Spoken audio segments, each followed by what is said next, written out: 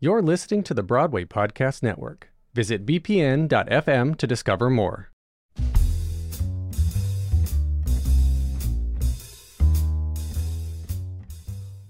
You're listening to Smashed from the Ensemblist, the only podcast that shows you Broadway from the inside out.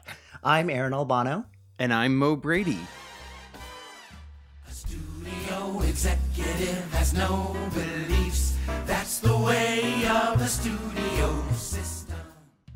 Welcome back, listeners, to our tongue-in-cheek recap of what is television's most detailed depiction of the theater industry. And yes, we're still talking about the NBC series that aired from 2012 to 2013. Smash was also an incredible glimpse at the theater community in the early 2010s, as many of the show's writers, actors, and dancers were played by real Broadway performers with real Broadway cred. But we wanted to go back in time to see how the show has weathered. The show famously didn't land with a wide audience, but can rewatching the series help us understand why? So let's dive in and talk about Season 1, Episode 10, Understudy. Aaron, give us the stats. Happy to, Mo. Understudy premiered on April 9th, 2012. It was written by Jerome Hairston and directed by Adam Dernstein. The viewership dipped yet again from the previous week, premiering to an audience of 5.99 million viewers. Songs this week featured one cover of Kelly Clarkson's Breakaway and two original songs by Marc, Shaiman, and Scott Whitman, a sort of reprise of Marilyn's very first song in the series, but this time Katherine McPhee singing Never Give All the Heart, and a new song featuring stand-in Christian Borle called Don't Say Yes Until I Finish Talking. And hit us with that synopsis, Mo. Bam, like a bombshell. All right, the episode opens with a room of cast, creatives, and investors waiting to start a reading of the Bombshell script. Waiting, that is, on Hollywood star Rebecca Duvall, who misses playing Marilyn in the reading because she's stuck in Cuba. In Rebecca's absence, Tom, Julia, and Derek come to Karen, telling her that they want her to understudy Marilyn. Many of her ensemblist cohorts giggle with Karen excitedly, but Bobby and Sam note that she's never going to hack it, especially after Ivy breaks her kneecaps. Now, Ivy is furious that Karen has been given the job, even though Derek tells her that her outburst at Heaven on Earth means that he can't even hire her for the chorus. Ooh. Derek verbally assaults Karen in rehearsal, which causes Bobby and Jessica to place bets on whether Karen will cry. But later at her apartment, Ivy shows a moment of kindness and advises Derek that the only directors that were ever successful with Marilyn were the ones who babied her. She continues her rebranding campaign, joining Karen and the ensemblists of Bombshell for appletinis after rehearsal, and bringing her once rival a pair of Monroe-inspired sunglasses. Back at rehearsal, Derek calls the cast to run the Zanuck number, about Darryl R Zanuck, producer of All About Eve. When Derek asks, "Where is Zanuck?" Tom replies, "You don't want to know, but I'm standing in today." The Steam Room-inspired number is performed full out by Manuel Herrera, Curtis Holbrook, Keith Cole, Spencer Liff, Leslie Odom Jr., Manuel Santos, Philip Spaeth, and Wesley Taylor. One run-through, though, seems to be good enough, as Derek gives no notes and quickly moves on to Karen to guide her with kindness. When Rebecca Duvall's return from Cuba becomes imminent, Derek shows up at Karen's apartment to thank her for her good work. Not only that, he apologizes to Karen for his behavior back in the pilot episode. But when Karen's boyfriend Dev sees Derek walking out of their building, the two men get into a sidewalk fist fight.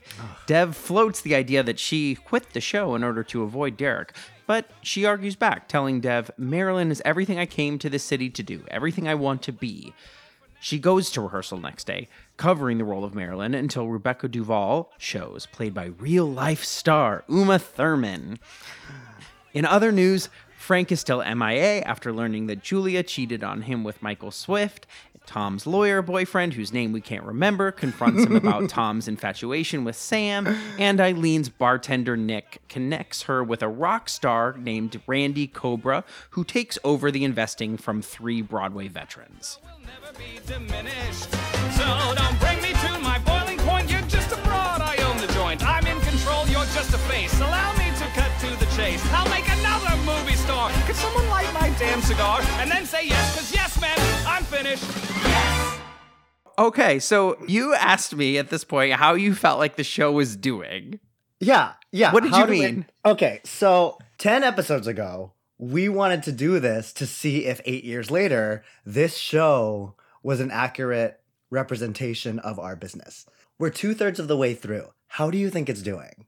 At being an accurate representation of our business? Maybe not even necessarily like a literal accurate representation, but energy, gist. At this point in the show, 10 episodes in, what do you feel like? Do you feel like enough rings true, or is it just a fantasy show about our business? Like if we found a newbie to Smash and they wanted to know what we thought of the show, what would we say having watched 10 out of the 15 episodes of the first season? I think that it is not a realistic depiction, that it is a melodrama, but it's not a melodrama enough. But is that the show that we wanted when we first started watching? No, I think I was much more pretentious about, like, I want a show that represents my community. But Yeah. is that the show that America wanted to watch? I mean, because that's what's so interesting about watching it now, is that fast forwarding to now, that we just saw, like, Fosse Verdon, just using Fosse Verdon as an example again. yeah. We both weren't there like we True. were for this show, but it feels as though that was closer of a depiction of realism in our business. Energetically, that show feels more true to life than this show does. Is the business able to be romanticized in the way we can romanticize the 70s? You think about the 70s on Broadway, and it was all just like sexy moves and cocaine and like philandering men, you know, like Fair, it just, yeah. right? And like it's much more of a like a business now. You know, we have all these major corporations in Broadway. It's just not as like grungy as it was. So do you think the over-exaggeration was warranted because trusting the business itself isn't enough for TV the way the 70s was? Fosse is much more about the personalities, right? Like, I think what would make a really interesting Broadway show is if they went like the sort of financial money-grubbing producer way, like sort of like money changing hands and backdoor deals. That's more drama than like. But there is an aspect where I feel like they try that with Eileen's storyline. Yeah, but they're trying everything. It's just there's so many stabs in the dark that happen in this show. That's real. That's absolutely real. And they go down an energetic pathway for an episode and then back up the following episode. It does feel like they've storyboarded the 15 seasons, but they haven't talked about sort of what the feeling of the show is. Yeah, the one thing that I did think about while I was watching this episode was it felt, on the whole, it felt kind of unfocused. Mm-hmm. And that's unfortunate, because I do think they sort of had an idea of where they wanted to go, but didn't, whether they were responding to viewership or critics or whatever, it sort of started to lose its way, and now the viewers don't really know what we're watching. There wasn't a lot of meat to this episode. I would agree with that. But having said that, there's a lot to talk about. Yeah, no, totally. What were your favorite ensemblist moments in this episode? One of my favorite, which is a continuation of an old one, an oldie but a goodie, if you will. Manny Santos gives you another clean, multiple pirouettes in the middle of the dance number. This is the Zanuck number with Christian This is the Borle, Zanuck right? number featuring composer Tom Levitt. They all do a bunch of tricks or even just jump and land. And he gives you at least 3 or 4 pirouettes into an extension into a land that I was again gagging for. He's so good. He's so good. Shout out to Manny Stark Santos. That number also to me felt unfocused. It didn't build in the way that I wanted there was some it. issues with that number. And then I found it so funny that they like needed to work on it, but actually they just did it once, completely full out, and they're like, great. And they did it without the actor that it's centered around. Who's the cover for him? Yeah. Right. When the understudy go. They've spent the whole episode being like, okay, we need understudies. Karen episode is the called understudy. Understudy. And yet there's no understudy. The only person who needs a cover is apparently Marilyn, even though we don't know who any of the other principals are, aside from Arthur Miller with no covers, Darryl Zanuck with clearly no covers, unless Tom Levitt is pulling double duty. Oh, and they haven't found a replacement for Michael Swift. Oh my God, you're right. See, here we go. These are the holes that take away from the authenticity, which is frustrating. The logic police have no jurisdiction over the journey of Bombshell. But I will say, where it loses its authenticity, who I continually love, is Bobby and Jessica. Bobby and Jessica. Bobby and Jessica taking bets on whether Karen's going to get fired or not is so rich. it is the best drama of the show. That's why it's like drama that feels like it's based in reality. Yeah. Versus these back and forth relationships of people in romantic relationships that they don't seem that invested in and that we don't really care about as audience members. The show feels as though it's unclear on what journey it wants to tell. It's certainly unclear about how it wants to depict people of the theater. Like, it feels like it wants to depict us as alcoholics and philanderers and people who put their own careers over any other relationship. And yet it also wants us to care about these people. Let's talk about woke Derek. Oh, yes. Let's talk about woke Derek. Let's talk about Derek apologizing to Karen for his improper behavior.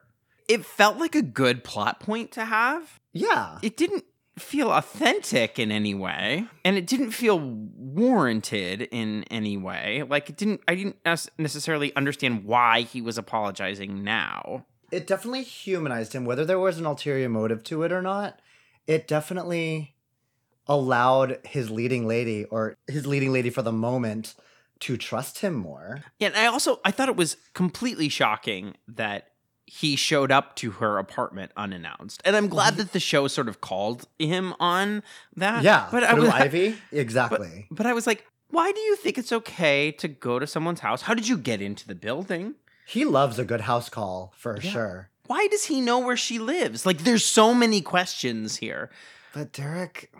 Maybe his conscience was, like, really rattling him. Or it was more calculated than I'm giving him credit for. Yeah, but then, like, shouldn't the show let us in on that? It doesn't seem calculated. It just seemed like a reason for Dev to catch him coming out of the building so we could have another fist fight. It's a lot of unnecessary action. And, hey, Dev isn't part of the business. Maybe this is the passions of non-industry spouses. I don't know. And the more that the show goes on, the more we see how nobody cares about what's going on with Dev. Like, all of the stuff at City Hall, you're like, why does this matter? And if you're trying to make some sort of parallel between what's going on at City Hall and what's going on in theater, like theater is politics. That parallel got lost. And as his storyline progresses, it just feels more and more forced, which makes me feel like they're just falling apart for no reason. And I can't help but wonder, is this... Because every relationship we've seen on the show that is between someone in the industry and someone not in the industry is going south. Oh, yeah. That is definitely an opinion of Smash, is that people in the theater cannot have relationships with people outside of the theater. Because it's showing it time and again. Yeah. Okay, so let's talk about Rebecca Duvall. She's a movie star who has never done live theater. Now, I did some research, as I want to do. Yes. Do movie stars who have never done live theater star in musicals? And the answer is mostly not. We see stars in revivals. We see Jake Gyllenhaal in Sunday in the Park with George. We see Jennifer Hudson in The Color Purple, Neil Patrick Harris in Hedwig, Michelle Williams in Cabaret, right? We see them where they don't have to develop the show. They come into a show that already works, right? Yes. And when we see a movie star who has never done live theater, it's often somebody that like has, I don't know, is it theater cred? The only people I could think about in the last 10 years were Josh Groban in The Great Comet, George Takei in Allegiance, and Zachary Levi in First Date. Those are the only three sort of movie stars, and Josh Groban is not a movie star, but he's a star. He's a celebrity who had basically no quote unquote theater cred and came in and starred in a Broadway musical. Did First Date happen before or after She Loves Me? Oh, before. Oh, okay. Great. So this was when Zachary Levi was like famous for Chuck and Tangled, I think. So we knew he could sing because of Tangled. Right? And George Takei he didn't sing in Allegiance, right? He sort of sang in Allegiance. He diet sang, right? And Josh Groban we knew he could sing. We knew he's a singer, yes. Right. So this idea that they're pegging this entire musical around this movie star who has never done live theater before to play, man, it just feels like the most far-fetched part in a lot of... I feel like it's more common in plays. Sure. Tons of plays. Sure. Yeah. Everything at Roundabout has a celebrity in it, right? Yeah. And so I think it's twofold. A, she's a movie star who has never done live theater. And B, I think it's safe to assume through that sentence, she's also a movie star who's never done a musical. Would the show have been better if they would have made the character a recording artist who had never done a musical? Because then they get more songs. They get to come in. Jennifer Hudson comes in. She sings the songs. I mean, she kills it, right? Yeah. Then we get, the idea that it's this movie star, this like, man, I don't know. I mean, but the whole reason for them to cast a non-singer, quote unquote, non-live theater person is that she can't hack it and her understudy has to go on at the end of the day. Or that's the risk that we're at this point supposed to believe in. Correct? Yeah, but the show isn't showing us that we are supposed to be concerned about the viability of Rebecca Duvall to play Marilyn. The only thing that we're supposed to know about Rebecca Duvall is that she's famous and both Ivy Lynn and Karen Cartwright are not famous. Yes. Celebrity will sell tickets, but at what cost, Aaron Albano? At what cost?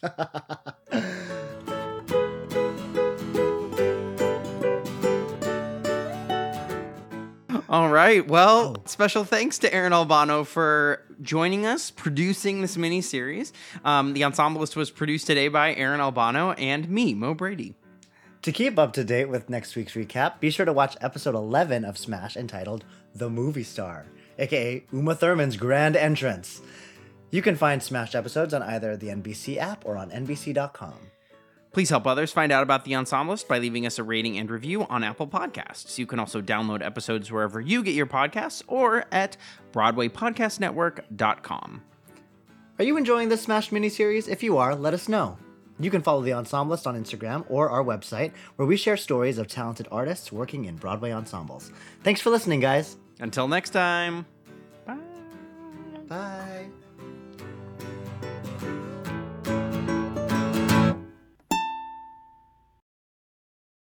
Hey, it's Leslie Odom Jr. here on the Broadway Podcast Network to tell you about the Rise Theater Directory, a program of Maestro Music. Rise is a national online resource designed to connect and empower backstage and administrative and creative theater professionals from underrepresented backgrounds. If you work or aspire to work in the theater community, this can help you find your next project. And if you hire theater professionals, search the Rise Theater Directory to find your next team. Create your profile now and get more information by visiting risetheater.org. That's theater with an RERISETHEATRE.org, because only together we rise.